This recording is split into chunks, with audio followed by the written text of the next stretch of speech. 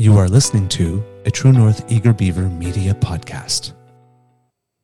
The True North Eager Beaver podcasts are proudly brought to you by our founding sponsors, the Miss V Mysteries from Corvid Moon Publishing, your source for science fiction, fantasy, and cozy mysteries featuring a broad diversity of characters.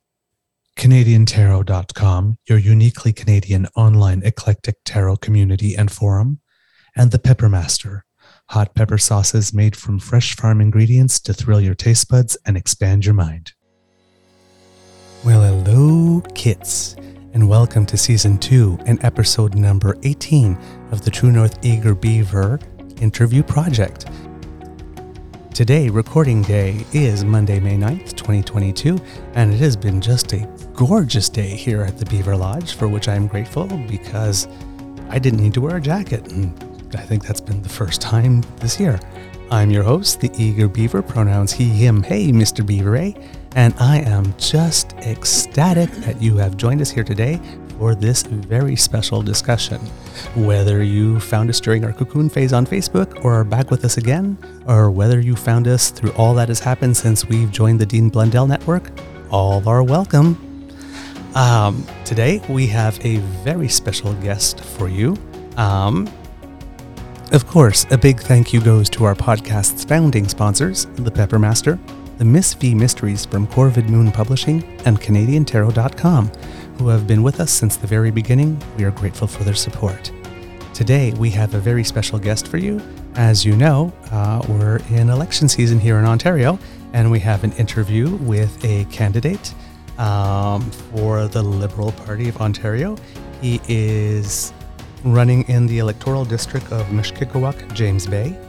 He is an educator, a father, a volunteer firefighter, et un Franco-Ontarien. C'est excellent. A proud Franco-Ontarian. Welcome to the Beaver Lodge, Matthew Pronovost. Welcome, bienvenue. Merci de m'accueillir. Sorry. No, it's okay, it's okay. I tripped over my words there, sorry. How are you? I'm good. How are you doing? We're doing very well. Thank you so much for agreeing to come on the show with us. It's my pleasure. Thank you. As you know, you might know, we on this podcast, we believe that democracy is something you do, and you are doing it. So we always like to give props to people who are rolling up their sleeves and doing the work. And of course, the obvious entry question will always be, what attracted you to politics and what made you decide that now is the time? Most definitely. So I've always been interested in politics, involved in the FESFO, the Fédération de la Jeunesse Franco-Ontarienne, in my high school years, and also as an employee in my university years. So, really promoting French education, French services, really trying to give the next generation a strong voice, because we do need to defend our services. If we don't use them, we don't protect them, they disappear, they get taken away. We've had a lot of historical battles with the provincial governments, so very important that kids of today and kids of the future know that this is important. So that's where I got my start, and then I went to university for history and political science. So I've always had a bit of that bug, and then going forward, I started teaching civics at the high school level, the civics and the grade 10 history class, and did that for a couple of years and really got into it, hosted a student vote at my school, and the kids loved it and got involved. I was teaching at a school at the time that had five electoral districts in the school area, so we represented them all and got involved with that. And my kids would always tell me every year, "Oh, why aren't you running? Like you seem to be on top of the policies. You know how government works." And at the time, I was a little bit comfortable in my teaching position, and I didn't feel like it was the time. But with the last 4 years not being particularly great in education and healthcare, or really in any social service of provincial jurisdiction, I felt that it's time to come, because I'm just tired. I'm tired of cuts to education and healthcare. I'm tired of having to fight for French language services. Tired of our seniors not being respected or supported, and I'm tired of Northern Ontario not getting its fair share. I mean, we're doesn't matter what riding you are in Northern Ontario, we tend to not be at the forefront of the news. We tend to not get a lot of infrastructure upgrades. So, and even more important, I'm just tired of people dying on our highways. Our highways are getting increasingly dangerous, and I feel we need a strong voice. We need someone who is knowledgeable, but someone who's also going to be relentless and trying to get our message through. And I'm hoping that person is me, and that's what I'm fighting for. I really want to give people in my community a voice at Queen's Park. Mm-hmm. Now, every electoral district in the province obviously is unique in its own way, but yours is particularly unique. Why don't you tell our listeners where you're from and tell us about the people you want to represent? Right. So I represent the electoral district of Meshkagawak James Bay. Key facts about my writing. My writing is gigantic. My writing is in fact bigger than the entire United Kingdom. If I remember correctly, we're about 255,000 square kilometers. So a very big writing, a writing that encompasses a large stretch of the Trans-Canada Highway, many communities on there. And we also have a lot of First Nations in James Bay area. So we have that as well. My writing is 60% Francophone and 27% Indigenous. So, and also, my writing is sometimes criticized due to its small size. We only have 30,000 people in the writing, but again, our writing was created to give Indigenous Canadians and also Franco-Ontarians more of a voice, because we used to be combined with Timmins. Timmins does have a strong French population, but a city of 40,000 paired with a bunch of small villages and small towns, we didn't have much of a voice. So we're making the best of it, and we're really making sure that will be heard in that regard. So a district that's a little bit different than the rest, unique, but unique in all the best ways. You mentioned, though, you say 30,000 constituents in that riding. That's somebody might, well, that's not that big, and I'm like, it's bigger than you might think when you consider, it is a large part of Northern Ontario. Etobicoke, old Dougie's riding, is only 56,000 people. So, you juxtapose with the small villages, as opposed to, say, if your riding was combined with Timmins, you'd be looking at 70,000, which would be, like you say, you wouldn't have much of a voice compared to Timmins, right? So 30,000 is not a small riding. At least I don't think so. I mean, it's not Centertown, Ottawa. That's like 120,000, but your remote villages and towns along, like you said, the Trans-Canada. So I think 30,000 is, that's still a lot of people to represent, and it would be nice for them to have a very good, strong voice in Queen's Park, like you said, to help improve the highway up there, because, we have a premier that wants to spend $1 billion and change on a highway through the Greenbelt that nobody really wants except for all of his developer friends. You don't have to comment on that. This is me attacking him personally, because I have yet to meet anybody who isn't a developer who actually wants that highway. Right? So, if you're going to spend $1 billion on a highway, why don't you do it where people's lives are being lost because the infrastructure is crumbling and it's been ignored for decades, right?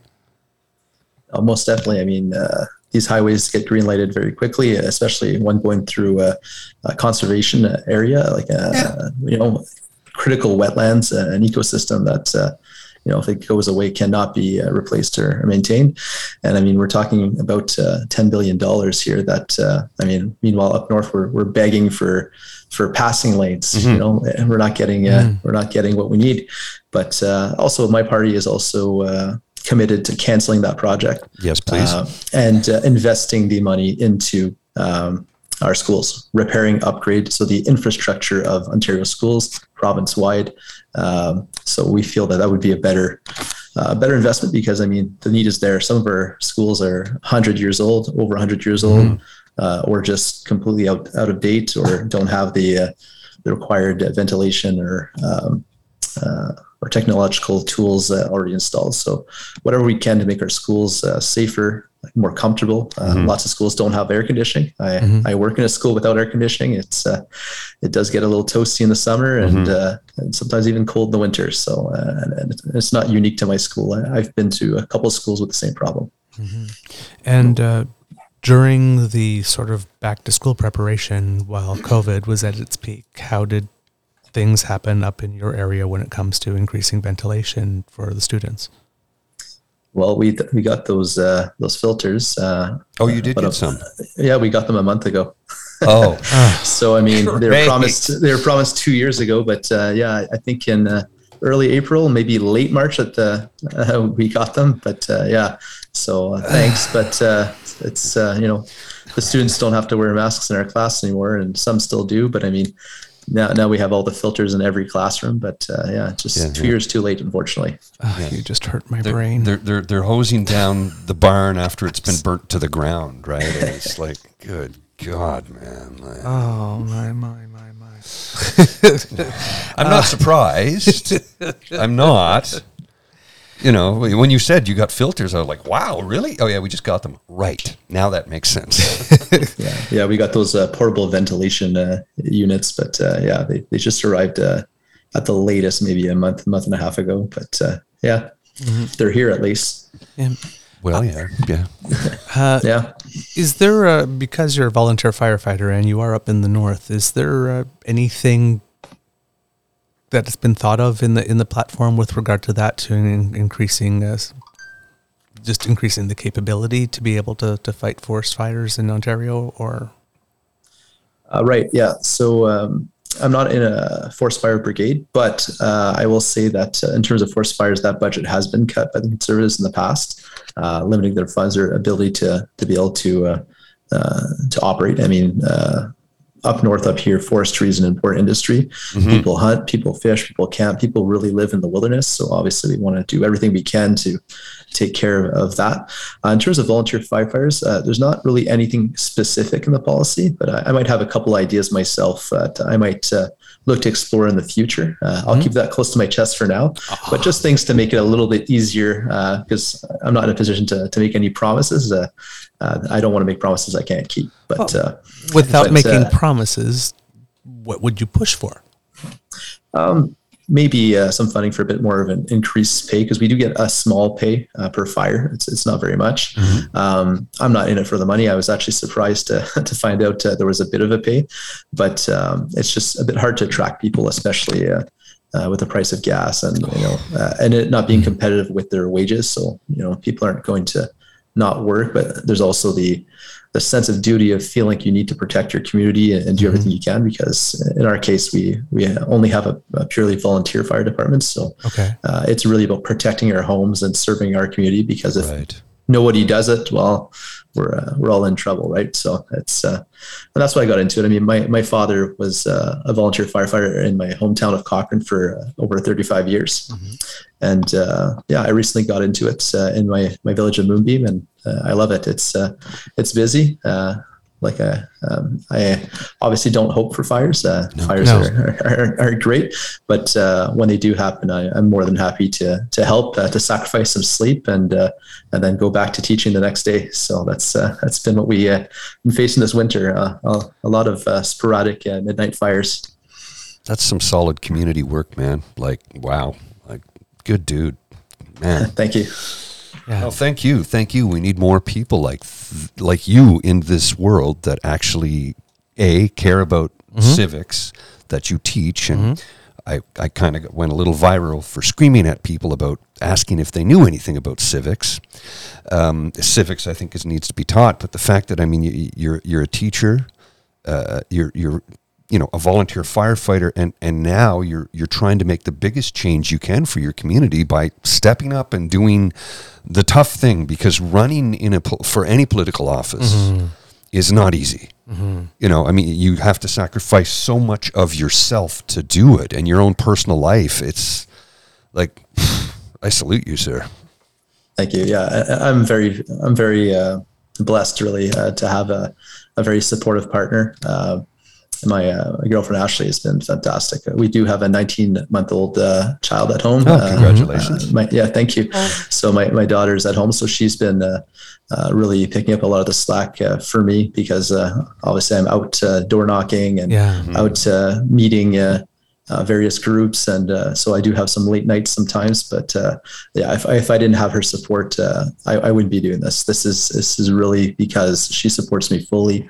Her support's unwavering, and she's also helped out with the campaign. So yeah, she's fantastic, and just a late Mother's Day shout out to my partner Ashley. Mm-hmm. Well, you'll have to make sure she hears this then, because you just gave her some great praise there, brother. Yeah, but it really is everybody involved, right? It's a family thing. It's never just the candidate. Mm-hmm. Yeah, because your riding is so big. How do you campaign? Are there additional funds from the party to help support you? Because the travel cost must be, just way different than anybody else. How do you campaign in an area like that, and what supports do you get? Yeah, most definitely. And it being a new riding as well, we're not as established as some other provincial liberal associations. Okay. So we are getting a bit more help from Central, which is nice and welcome. And also lots of great people at the party supporting me as well with logistics, and not so much for the travel, but more for the best practices for shipping and best places to order things. I want to order local as much as possible. Mm-hmm. Most of my campaign swag and other materials have been local. That's awesome. With the exception of my signs, really, which is the one that I couldn't waver from, because that's Central, right? Right. Yeah. It's Central. Yeah. But no, for sure, supporting small businesses has been very much my go-to, because we do need to support our small businesses going forward from COVID. They've been neglected a bit. Doug Ford has been favoring big box chains. Yeah, a lot of small business have been struggling, so I do what I can with that. But the writing's huge. Obviously travel is challenging, so I've been a bit strategic on when I go to certain places.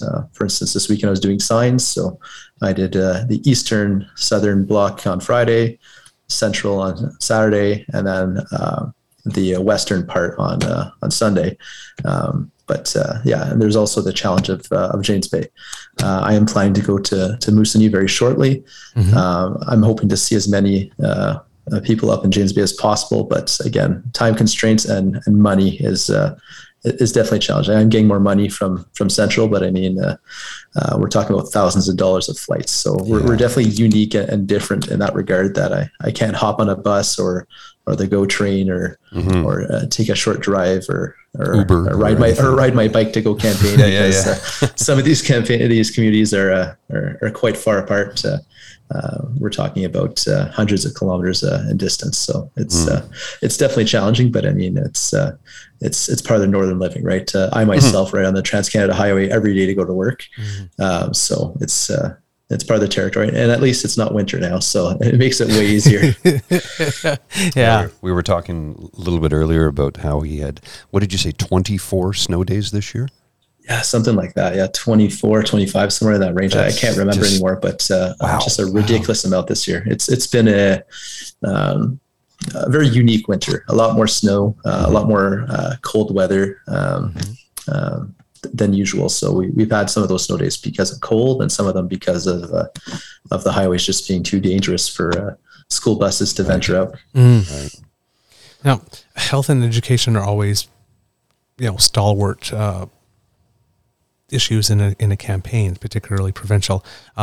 Is there anything, I know without asking you to scoop, of course, but a general approach, or what are the values that are in the campaign, or that you're promoting with regard to health and education? There are already some policies that are announced that you can speak to, I'm sure, but with these interviews are always tricky because you can't scoop the party before the announcements are made. But general idea, where are you going? What's the direction? Yeah, for sure. I support healthcare workers 100%, and that's everyone who works in healthcare in various positions. Anyone who has really gotten us through the last 2 weeks. They're the people that we really should be thanking, and I feel like we left them behind. I've always felt a bit of a solidarity as a teacher for nurses in particular, because we do live a lot of the same issues when it comes with dealing with governments in terms of fair negotiation, collective bargaining, and also in terms of just the way that the government tends to deal with us. But yeah, for sure. Bill 124, like it's on my candidate cards. It's something I've talked about many times. I don't support it. I want it gone. And for our listeners again, Bill 24. Yeah, so Bill 124 is the bill that limits pay increases to 1%. So it really sets us up in a poor position, teachers and nurses, and really any public sector unions, because we're negotiating at a ceiling. And it could be less, but 1% is the max that we can get. So we're already negotiating from a bad position. And I get some people think, okay, well, 1% is quite a bit, but inflation is much more than 1%. So 1% it is a pay cut. I mean, I do think as an educator, I'm well remunerated. But I also don't want to be taking a pay cut every time we have collective bargaining, because things are getting more expensive. Inflation is high. Gas prices are high. I mean, like I mentioned, I'm on the Trans-Canada Highway every day, putting in 25 minutes one way, 25 minutes the other. So it's things are getting expensive. And I mean, and I haven't even talked about the cost of living for homes. Even in Northern Ontario, homes are getting a little bit more expensive. Not at all like what you're accustomed to in the Ottawa area or even in Toronto or the GTHA as a whole. But we are starting to face the after effects because fortunately, there's a lot of people from the Southern Ontario and Ottawa region who are moving up north post-pandemic, or I shouldn't say post-pandemic, but towards the end of the pandemic, just because they're finding that they can work from home, and it's great. We're having a lot of new people, but it's also driving up costs for current residents, of course, and it's also putting stress on the housing supply. So definitely something that we're going to go forward with, and it is in our platform to help increase housing in Northern Ontario. So something we're going for sure. In terms of healthcare, also I want to include PSWs. PSWs have been extremely important, and they will continue to be even more important, especially with our baby boomers getting up there in age. A lot of our baby boomers are seniors now, or about to be seniors. And so that's why we increased PSW wages, why we want to increase PSW pay to $25 an hour. And we also want to make sure that they get benefits. So we have a portable benefits program that will be attached to the worker, not to the employer, to the workplace. So, and that would obviously touch for PSWs, because a lot of them are getting hired on a part-time basis, getting just enough hours so they don't get their benefits, having to work multiple jobs. And it's just not right. I mean, we need these people. They're going to be taking care of our parents, our grandparents, or eventually us. And eventually us. Yeah. So, I mean, a society that doesn't take care of their seniors really isn't doing things right, because, I mean, these people work their whole life. They deserve to grow old in dignity. And that's what we want with this. We also have $2 billion invested in home care. We want to make sure that people can stay in their homes as long as possible. You're never more better off than you are in your own home, more comfortable. So we want to make sure that, if it's minor things or just small support things, that we can do whatever we can to keep people in their homes the longest. I mean, long-term care homes are an option, but if you talk to most seniors, they dread the day where that becomes an option, and they want to avoid it at all costs. And we agree. We agree 100%. I've had that conversation with my parents. My father's 80. He'll be 81 this year. My mother will be 76. And they're like, do not put us in a home. We're like, no, we'll find a way to get a personal support worker to come in. If somebody has to move in or something, we're not going to do that to you. And my parents, well, they'll be the ones paying for it because they have the money. I don't. But, I'm very fortunate. We're very fortunate in that respect. Not everybody has that. And like you're just saying, we need to take care of our personal support workers, or PSWs, because they are criminally underpaid to begin with. And the fact that, like you just said a moment ago, they have to hold sometimes 2 or 3 jobs just to make ends meet, because they don't get enough hours to actually get their benefit. It's like a scam. What do they call them? In the UK, they call them 0-hour contracts. Yeah, 0-hour contracts, yeah. And I'd never heard of that before until a friend of mine from Manchester told me. He goes, 0-hour contracts. You've got no guarantee. I'm like, that's all I've ever known in my entire life. He's like, what? He's like, no, that's not how it's supposed to be. So I'm like, things I learned in my late 40s that I had no idea. Because we've always just accepted the system as it is, thinking, it's not terrible, it's good. It turns out, no. it's severely broken. And it's been neglected for decades. And we'll go back to the Mike Harris government when they cut, slashed, and burned through all social services, privatized long-term care, privatized a lot of health care to certain respects to the detriment of the public system.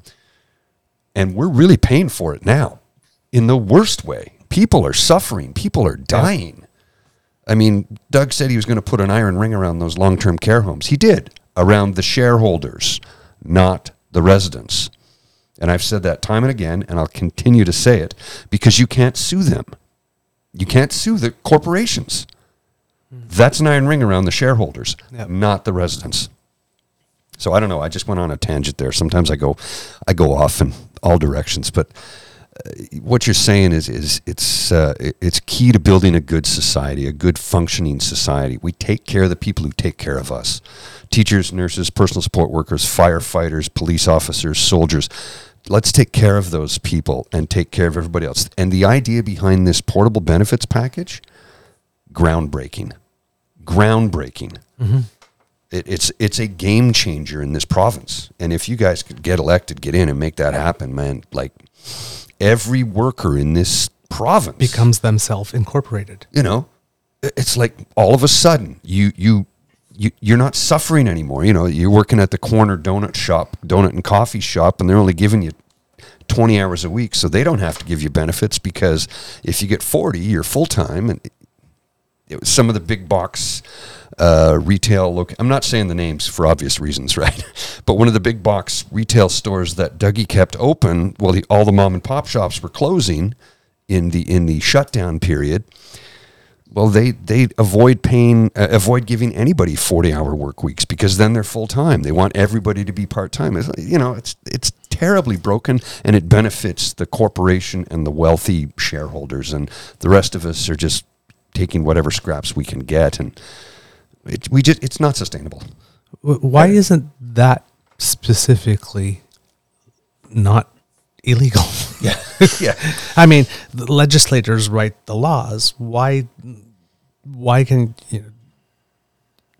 if you're hiring if your company is hiring X number of people, this much overtime, you must create a full-time job. Period. Like, why with benefits? Like, that would be an easy law to pass on. Yes, all business would scream, but business screams at anything. You want to give people an extra day off, you scream. You want to raise minimum wage 50. I mean, the go-to button is scream, so they're going to scream anyway. So I was like, why aren't people just doing the right thing? Yeah, it seems very simple, doesn't it? Yeah, a lot of ideas do seem very simple. It's just it takes someone that or a party or a group willing to make that leap, right? Mm-hmm. I mean, there must be a level of flexibility where people can use some overtime, but after a while, it's like, listen, you obviously need more full-time employees, so create some jobs. Right, and at the same time, it gives a bit more power to, especially to low-income earners, right? A lot of them feel they need to keep their job, especially those who do have benefits. Now it'll give them a bit more power to be able to seek better opportunities, better jobs, because they don't feel like they'll lose their benefits. They don't have that fear of, not being able to pay for things that support their family. So yeah, for sure, it'll give them a little bit more power. And at the same time, I think it might make the workplace a bit more competitive, because the argument often is, oh, well, why don't people just not get minimum wage jobs? Well, people don't have those options, unfortunately. And I mean, they do have to keep the lights on and food on the table. And I mean, people who work minimum wage jobs work hard. They're not underpaid because they don't work hard. There's no such thing as unskilled labor. Exactly. Most definitely. If hard work equated to a level of income or level of payment for your work, I'd be earning high six figures. Teachers would be earning the most, along with nurses and doctors. Well, I worked in construction for 29 years. I used to work 12, 14 hours a day, 6, 7 days a week. I did that for years. I went one stretch of 7 years where I didn't take a vacation for 7 years because I couldn't. I was self-employed. I was a contractor. I had to take what I could get. I had no benefits whatsoever. Eventually, I had to throw the towel in and walk away from it because it was too much. But that's another story for a different day. But the idea behind a portable benefits package will really provide some upward mobility to a lot of, like you say, people will, okay, I got a lousy job at whatever company, and I'm staying here because I have some benefits with them, and their lives are miserable. I don't think I need to get out the paint and start, creating the picture here. We're all preaching to the same choir, but it's like this really, when I first read about this, I went, that is a massive game changer for laborers across the province. I mean, it really, really can change people's lives. And so you guys bringing that up, man, like... Yeah, most definitely. I mean, it's like when the old age pension was first introduced, radical idea, but I mean, it was much needed. I mean, we're exiting some of the toughest economic times in Canadian history, and I mean, we introduced this idea, and I mean, now it just seems like it's always been around. But I mean, we're lucky to have lived in a time where we didn't have these struggles, social safety net, all these great policies that help us in our time of most need. And I mean, like I mentioned before with the seniors, I mean, a society that takes care of those in need really is a higher society, and a society that's prospering. I mean, we can't leave people behind, or obviously we can't have a society where we have huge gaps between those who are living well and those who are struggling day to day. And I mean, that's really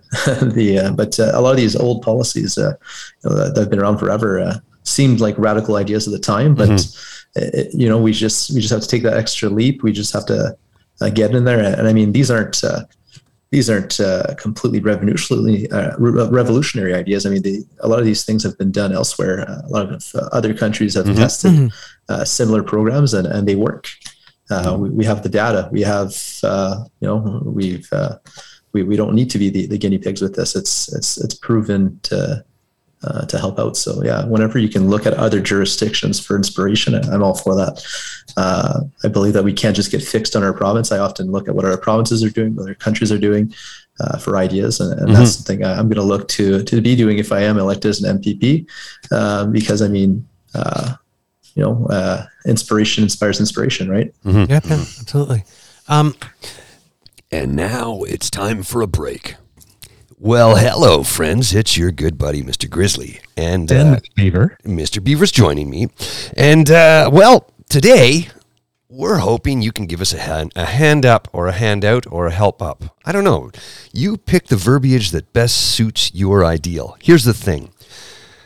We incur a lot of costs while we're doing this. I've invested a few $1,000s on new equipment. And to be honest with you, I have no problem with it. But it'd be nice if we could recoup a little bit of that because, I'm not wealthy.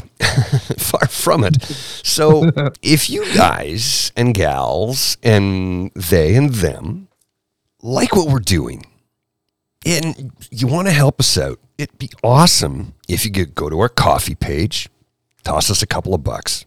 Mr. Beaver. Yeah.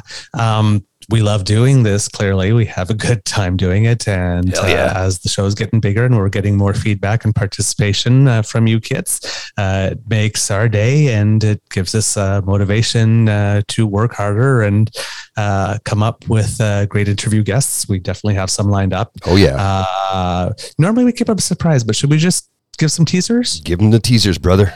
Yeah, we've been talking to Cindy Blackstock. We're trying to set a date. We're trying to set a date with Francis Hordelsky, who used to be the chief anchor at the Business News Network, so we can have some talk about economics. We tried to get polling analyst and political analyst Evan Scrimshaw, so we're waiting to hear from him as well. We have Murray Billett, who was a big activist in terms of the gay rights and bringing about the recognition of gays and lesbians in the charter way back in the day. So we have some interesting guests lined up for you, and we're going to try to get David Moskrop back because there's an election coming, and well, We like his views are always interesting.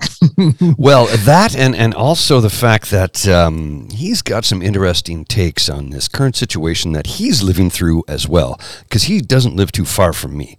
I know the general vicinity of where he resides, and he's close to the action that I'm in the middle of. So take it from Mr. Grizzly, Blue Jacket guy.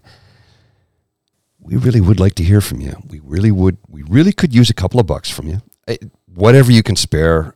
I'm not asking for anything big. If you can help us out, that's wonderful. And we appreciate it. And we really appreciate the fact that you listen in and provide commentary. Thanks. Just going to get your quick takes on a couple of other issues, see what you stand on them. Harm reduction.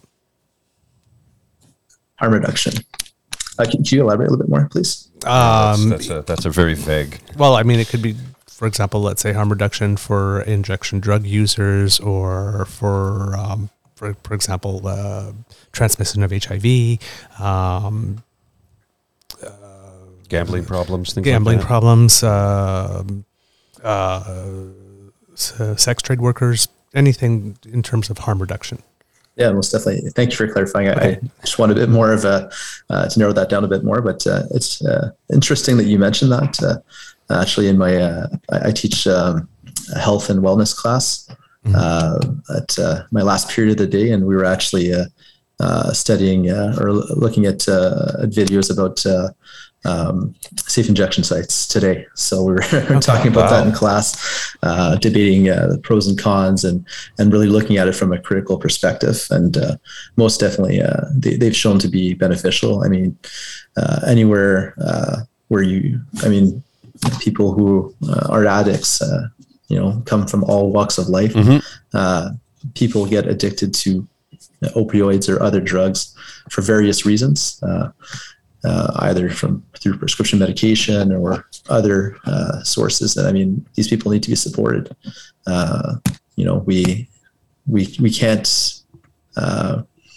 We can't let people just keep dying. Like I believe, what was it, 2 year span between 2016, 2018, I think it was.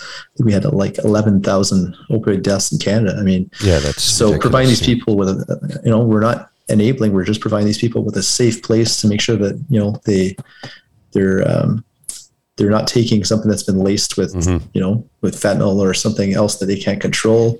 It's being done in a sanitary fashion, in a correct fashion, to avoid possible infections like HIV that you mentioned. So yeah, most definitely, I'm for it. Obviously, there's that not in my backyard crowd that don't want these in their neighborhoods, but I mean, that's the same thing with anything that helps the less portion, right? People are often do it for you name it, right? I don't want to get too much into details, but of course. But yeah, most definitely, it's always an issue. In terms of HIV, we are in our platform, we are making HIV medications covered by to come help that community, especially. You're talking about coverage for PrEP, right? Pardon me? For PrEP? Yeah, exactly. Yeah, that's pre-exposure prophylaxis. Yeah, so we want to do everything we can to reach communities who are more affected by these by this infection, and because I mean it's still a real problem in our society. It's not the 80s HIV crisis is far behind us, but I mean we haven't left the problem. So definitely that's something that we promised, and I'm very happy that we did, and I hope that it's something that if elected we'll be able to bring in quite quickly, because I mean we're talking about people's lives here, people's quality of life as well. So most definitely. Okay. And you mentioned sex trade. I haven't heard too much yet on the policy for that. We released a lot of policy today, so yes. I'm still going through all of it. But yeah, most definitely anything that makes people safer, regardless of what their activity is. I mean, we have to be caring for our citizens and our constituents. And if I elected, obviously, what's important for me would be serving the people in my community, making sure that we can do whatever we can to reduce various harms, be it drugs, alcohol, violence, domestic violence, communicable diseases, like COVID or other infections, or preventable diseases that we can treat. But yeah, most definitely, it's something that we are releasing policies related to harm reduction. Okay. How about food security? Food security? Mm-hmm. Yeah. So we did release the policy that reduces the HST, removes the provincial part of the HST on prepared foods. So previously it covered basic grocery items like fruits, vegetables, cheese, meat, etc. We're also going to remove the provincial portion of the HST to extend to if a family wants a rotisserie chicken from the grocery store, they want to eat out, or they want to have breakfast at their local restaurant. We want to make it easier for Canadians, especially Canadians who are struggling, Ontarians who are struggling, to be able to support local restaurants and to be able to support these small businesses, but also to be able to treat themselves from time to time. So just a policy, I find that will help a bit more with the in terms of cost of food, but also will help small businesses. So it's really a win-win in that regard. So that's a policy that I am quite proud that we're introducing. Okay. Business development in the north. Yeah, most definitely. Business development. Like we've been hit just like everywhere else in terms of small businesses struggling. We have the disadvantage that in many of our communities, we just don't have the population. So something that has been promised is we're going to waive incorporation fees for startups. We're going to also help businesses go digital. Because if you're a small business in a small community, you need to get digital. You need to be able to extend your net. We're also going to cap credit card fees. So once again, something that's quite difficult for businesses is all these fees, these extra fees, these charges, etc. Oh yeah. And we'll definitely make all efforts to try and help small businesses, but also in terms of resource development, Northern Ontario, it's no secret we're a very resource-based economy, tourism as well. But I mean, mining, forestry. I worked in forestry as a kid, as a high school student and a university student. I worked 5 years, 5 summers in the local plywood mill. That's how I paid for my university. So I do know the industry well. Yep. That's really hard work. Yeah, and my dad worked for the in forestry. My grandfather, his dad as well. So I mean, or my dad's father as well. So I mean, lots of people I know work in forestry. It's the main industry in my riding. Kapuskasing being a paper town and Hearst being a plywood town. So most definitely anything that makes it easier for them to get their products to market, for them to be able to operate. Would be most would be something we'd be seeking, and obviously also mining. The Ring of Fire is in my writing. The access road through Martin Falls, which despite Doug Ford's promises, has not advanced in any kind of way. About it for 4 years, right? And he's done nothing. All he's done is antagonize Indigenous communities in the area. Which has delayed the project. I mean, it has to be done, but it has to be done the right way in cooperation with our Indigenous communities. We are building a road through their land. So they definitely should have a say in what's happening. They definitely should be involved in projects. They definitely should have jobs related to these projects. So that's something that we're committed to in terms of truth and reconciliation, but also in terms of working with Indigenous communities as our partners and not as another obstacle to build a road. Where these are our partners. These are people that we want to share the prosperity with and make sure that these projects do get done, because they're really game changers for the North, especially in terms of lithium and other rare metals. I mean, especially with electric cars becoming more and more common, definitely something that should be done. But in that line as well, I find that something that's not been done enough is we also need industry that's not resource based. I mean, we have all the materials here, yet nothing gets built here. Our materials get shipped to Southern Ontario, and that's where all the factories are. And I get like the proximity to the U.S. border, but I mean, you could assemble things here and send them out. I mean, absolutely, yeah.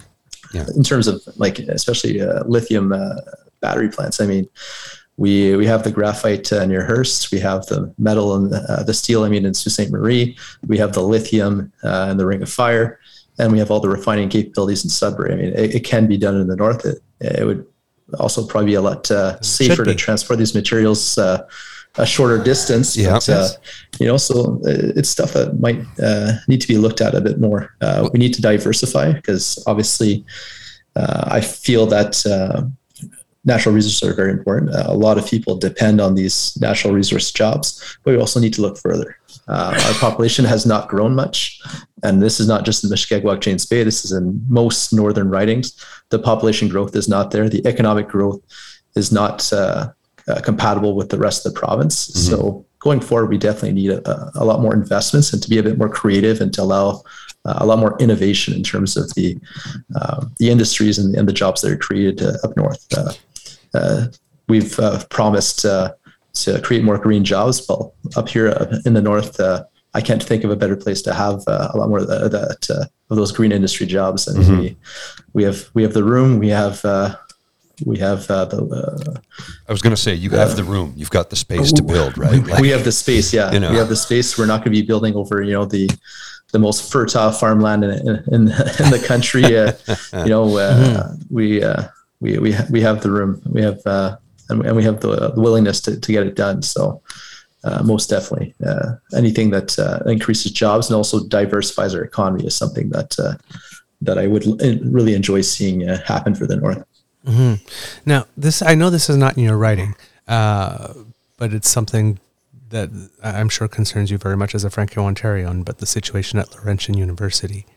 Can you speak to that in any way? Is there anything the government can do? Because, I mean, there were some very key programs that served both the Indigenous community. I think there was an Indigenous social work program there that's gone. And I think that was unique in the world.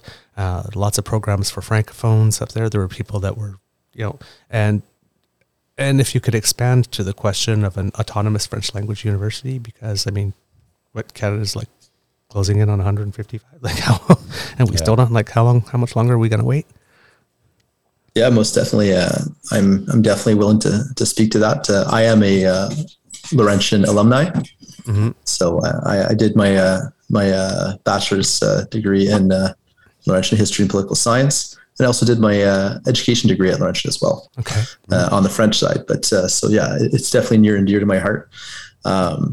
In terms of French language programs, I mean, we're struggling for French language teachers in a lot of, especially in the GTA and a lot of Southern Ontario schools just can't get enough French teachers, especially in immersion or in French first language schools. We're relying a lot on recruiting from Quebec and outside of Canada, actually, with a lot of new Canadians or new permanent residents filling the void. But we're playing catch up in regards to that, and just to show how things are not really in tone with what we need. The secondary teacher's option, so the option 3 they call it, for intermediate senior French language teacher training was one of the programs that was axed. So we're struggling to get people to teach in French language high schools, and that's one of the programs that was chosen to be axed. And in terms of French programs, so many French programs were cut. Critical programs, courses that I took myself. I also have a connection to the Sudbury Italian community. It used to be the biggest club at Laurentian. We put on pasta nights, all kinds of great events. plays, etc. So I was a member of the club. I also took Italian courses. Please don't ask me to speak. It's been a while, so I don't want to be put on the spot in that regard. But and that whole program was taken away, and it's really a program that was very unique to the culture and to the makeup of Sudbury, because Sudbury does have a strong Italian roots and a strong Italian community. Isn't there a large Finnish community there too? Finnish, yeah. There are some Finnish people that I've met. Ukrainian people as well. Most definitely from all kinds of European backgrounds. Another big program from Laurentian that really upset me, I think it's in the way of being corrected, was the midwife program. Yes, that was the other one. Yes, it was the only francophone midwife program outside of Quebec in Canada. The only one like it in the north that also served Indigenous Canadians as well. Yep. When my daughter was born in 2020, we had a midwife, and it was just a lifesaver for us, a lifeline, because we had our daughter in the hospital during the pandemic. We were far from family at the time, and it was just great to have someone check in, both pre-birth and also post-birth, come check with us, come knock on the door, provide us with advice. And I mean, it's really a service that's lacking. It's very difficult to find a midwife in Northern Ontario. There's not very many in my riding, and it's tough. And I feel that everyone should have the choice to have that experience if it's what they want. I mean, it might not be for everyone, but I do highly recommend it. And it's unfortunate that happened. In terms of a French independent university, obviously I've supported. We have the Université de Hearst, which is going that route right now. University of Sudbury, which is also exploring that route. And we have Université d'Ontario Français in Toronto that's also exploring that route. And I mean, the population justifies it. The French population in Ontario is about equivalent to the English population in Quebec. And there are English language Quebec universities, including very old and established English language universities. So it's possible. I mean, it's definitely something that's long overdue, as you mentioned, and it's something I do support, and I feel needs a bit of that extra kick from government to get going. A little bit of help, a little bit more of creativity with our programs, but most definitely it's something that we should explore in the future. And now it's time for a break. Hey kids, if you like your food like you like your Eager Beaver news, spicy and bringing on the heat, then let us introduce you to the Pepper Master. Based in Rigaud, Quebec, Pepper Master Greg Brooks sources local ingredients, grows and roasts 100% of his own peppers to make at least 130 different varieties of single pepper mashes, all-purpose pepper sauces, cooking and grilling sauces, condiments and hot sweets, infusions and rubs. From mild to medium to hot to very hot to crazy hot to are you freaking kidding me? I'll be breathing dragon fire. Each bottle is carefully crafted to bring just the right amount of heat to your feast. All of the Pepper Master sauces are gluten-free, peanut-free, slow fair trade, made with organic vinegars and sugars, are reduced in sea salt, have no capsaicin extract, preservatives, colors, added flavors, or GMOs. All products are latex-free and feature green printing. Try their best-selling jerk curry or sticky ginger garlic grilling sauce.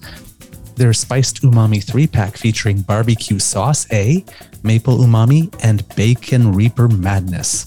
Or if variety is the spice of life, pick up a Jewels of Fire and Ice sampler of 16 sauces, one for every heat tolerance.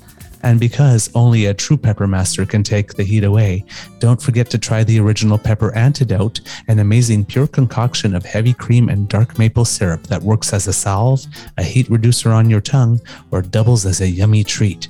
Mr. Grizzly, I'm sure you've gotten your samples of sauces. Have you tried any? Oh, yes. I tried the jerk chicken. I liked that quite a bit. I used it in a couple of, actually, not jerk chicken recipes, but some chicken that I cooked up one night. And there was another one I tried. It was a Scotch bonnet sauce that I decided I wanted to have a little bit of spicy pasta that night, you know? So I put a couple, like the tiniest little bit. I wanted to be able to walk the next day. But they were good, right? Oh, very good. Without question, absolutely excellent. We tried the sticky ginger garlic over here, and we can't get enough of it. We're really slathering it on everything. Well, I like the spicy. I put the spicy on my eggs every morning. Well, kids, you should try it too. To find out more and to get yours today, go to www.peppermaster.com. The Peppermaster. Hot pepper sauces made from farm fresh ingredients to thrill your taste buds and expand your mind.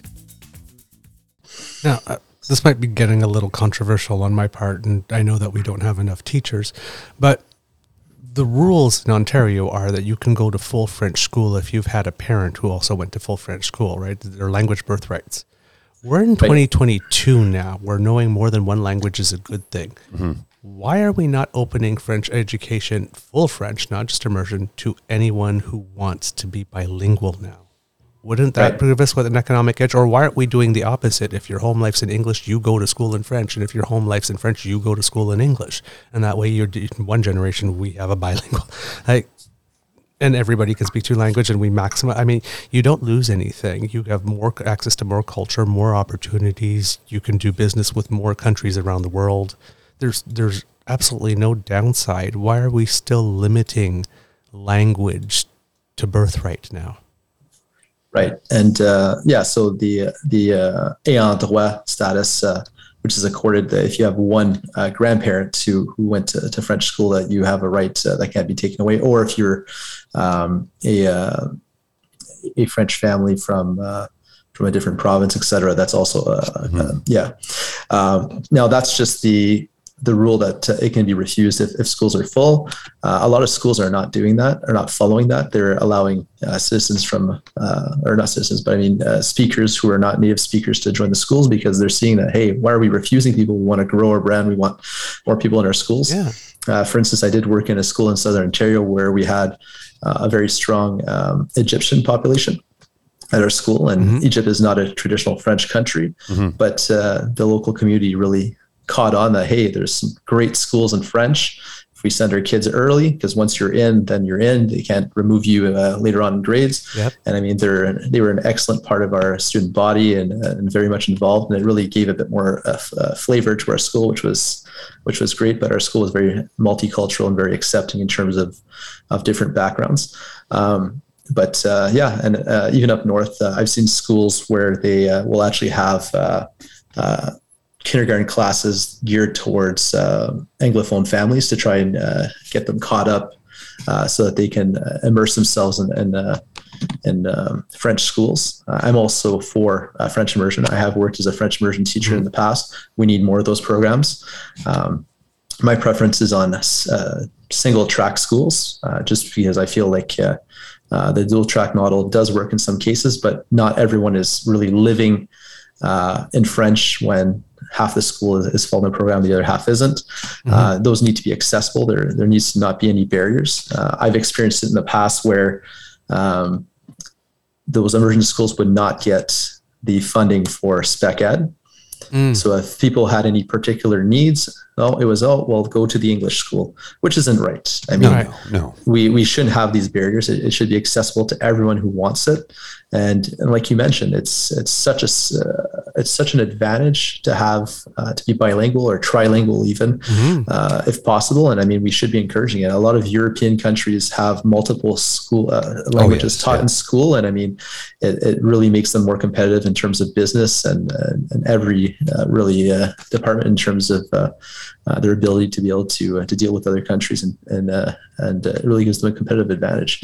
So yeah, most definitely. But yeah, I agree that the barriers are a bit outdated, and we should probably look at this more closely to be able to open up a lot more access and make it less of a class thing, right? Make it less more equal, more fair, more accessible to everyone. I mean. And I mean, French schools are excellent. I am a French language teacher from a French school. I'm a bit biased, but I think I went to French school all my life. Yeah, from pre-K through university, all the way through. fantastic education. Military kid, I didn't get that opportunity because we lived in remote parts of Canada where there was, I lived in Newfoundland in the 70s. Lord Tannergy's, I barely spoke English, I tell you this now. And that's not a slight towards any of the Newfoundlanders who might be listening. I still have a lot of friends and family in Newfoundland, and I love that place. So I want to say that. That's all. Yes, please. But anybody who lived there in the 70s knows what I'm talking about. Trying to learn French in Newfoundland in the 70s was almost impossible. You know, it's just a simple a fact. It's an undeniable fact. Right, and these barriers need to be removed. I mean, Agreed. And if you look at French language schools, I mean, we're doing the same quality English that kids in English schools are doing. You know, we're reading Shakespeare, we're reading the more complex texts that are really key in English schools. So we're doing the French at a higher level, and we're doing the English at a comparable level. So really, our students do leave school fully bilingual, and I'm proud to have been a product of that. And I mean, and yourself as well. Yep. Yeah, for sure. I wish. Yeah. And like you mentioned, there should be less barriers. Most definitely, it should be open to more people. As a proud Franco-Ontarian, I do want to share my culture with more people, and if people want to learn my language and want to live my culture, I mean, I welcome them with open arms, because you know the definition of Franco-Ontarian is multicultural. Where you know we have our old history of being of French descent of you know, through Quebec and before that through France. But really what being a Franco-Ontarian is someone who lives in French, who lives French culture. It doesn't matter where you're from, be it Africa or the Caribbean or Europe or New Brunswick, etc. If you're in Ontario, you're a French language speaker, you're part of the group, you're a Franco-Ontarian. If you wish to be a Franco-Ontarian, if you want to identify that way, I don't believe in being a gatekeeper to the term, because it should be open to everyone. I'm right with you. You don't need fool. More clowns we are, the more we laugh.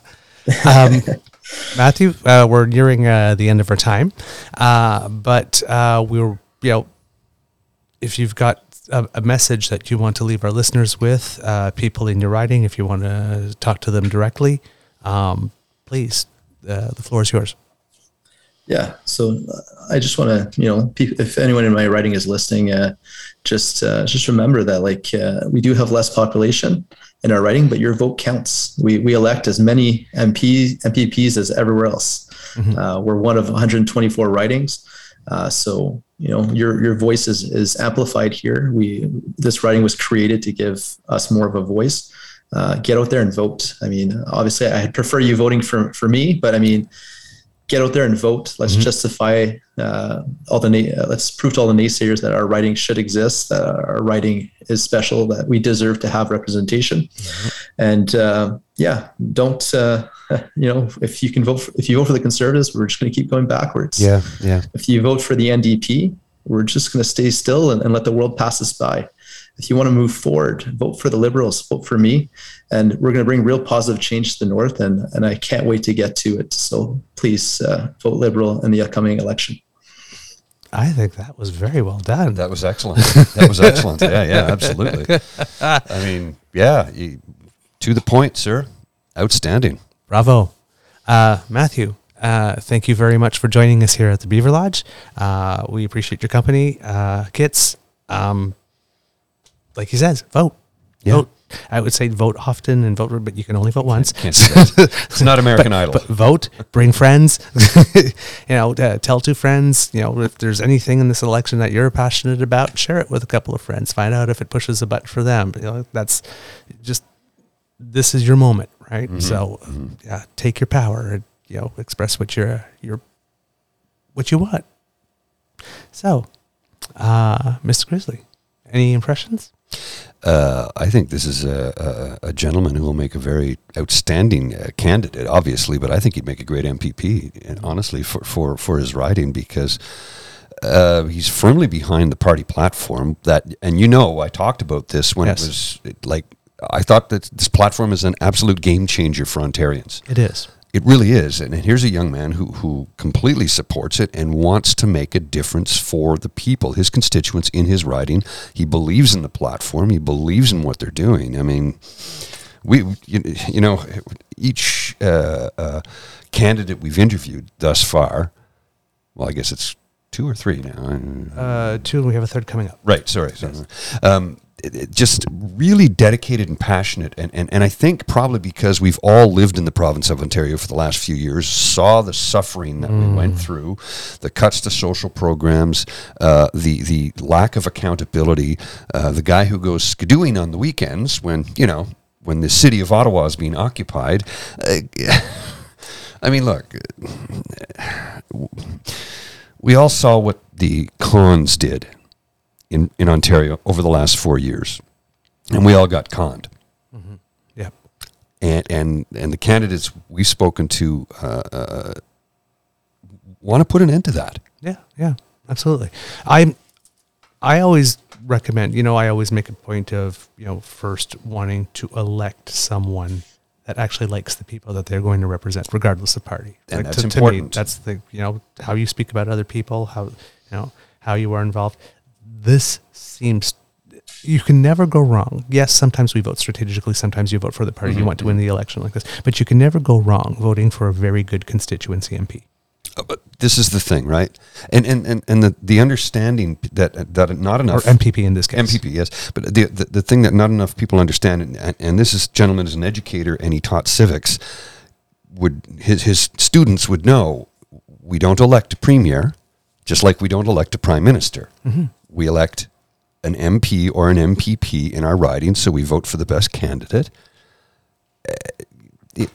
That's a lesson that needs to be taught to everybody, right? Because we currently have somebody from the Conservative Party of Canada who wants to say he's running for Prime Minister, which, as we all know, isn't a thing. Mm-hmm. And the fact that, in 2022, I have to give civics lessons to people in their 50s like me, it's really troubling. So here's a young man, again, an educator, dedicated, a firefighter, this is what I want to see in politics. This is what I want to see, Yeah. I think that the people of that electoral district could do way worse. Oh, yeah. All right. Well, Kits, we hope that you enjoyed this interview because we loved bringing it to you. Please check us out on Google, Apple Podcast, Stitcher, Spotify. We're everywhere now. The Dean Blundell Network. Yes, there. Absolutely. If you really, really love us and don't want to miss an episode whatsoever, you can subscribe by joining our podcast page. That's Podpage, yes, sorry. Podpage.com/The True North Eager Beaver with a hyphen between each word. And if you really, really, really, really, really, really, really, really, really, really, really love us and you really want to show it, we work for tips. So go to our coffee page where you will find our tip jar. That's ko-fi.com/eagerbeaver, all in small letters. And, well, buy a coffee for Mr. Grizzly here or a mug of hot chocolate for me because, you are what you drink. So, hot chocolate over here. Well, kids, that's the end of our episode. Thank you again to our sponsors, the Pepper Masters, the Miss V Mysteries from Corvid Mood Publishing, and CanadianTarot.com. All our music is from Ben Sound royalty-free music. Our artwork is by Pete Jarvis.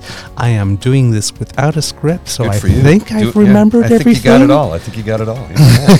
If I've missed out on anything, I am sorry to whoever I missed. But this is the first episode that you and I have done together in studio. We've always been on Zoom. Yeah, that's true. That's true. We did a show with Dean, but that was not ours. That was not ours. We were just guests. So you're the He was this was our inaugural in studio with a interview subject. So yeah, cool. Yeah. So, well, kids, we hope you enjoyed it, and we'll talk to you soon. Take care, eh? Bye. Hey there, Mr. Grizzly. Hey, Mr. Beaver, how you doing? I'm doing really well. Hey, did you get something in the mail lately? Yes, Miss V Mysteries. I did too. Awesome bedside reading. Yes. For those who don't know, the Miss V Mysteries is an LGBTQ plus cozy mystery series written by Delilah Knight. Miss V is 60, trans, and classy, sassy, and a bit smart-assy. From her kitten heels to her chic bob, Miss V is a lady through and through. when her late aunt's lawyer is found murdered, bum, and clutching V's favorite Chanel jacket, she is immediately arrested. Bum. Can she find the real killer before the local law puts her away for good? Will she be forced to trade 50s rock and roll for jailhouse blues? Do prisons even have a happy hour? Well, none of the ones I've been in. Wait, what? What? There's a story there. No. We'll talk about that after the ad. Miss V and the Lecherous Lawyer is the first book in a humorous cozy mystery series from by-ace author Delilah Knight.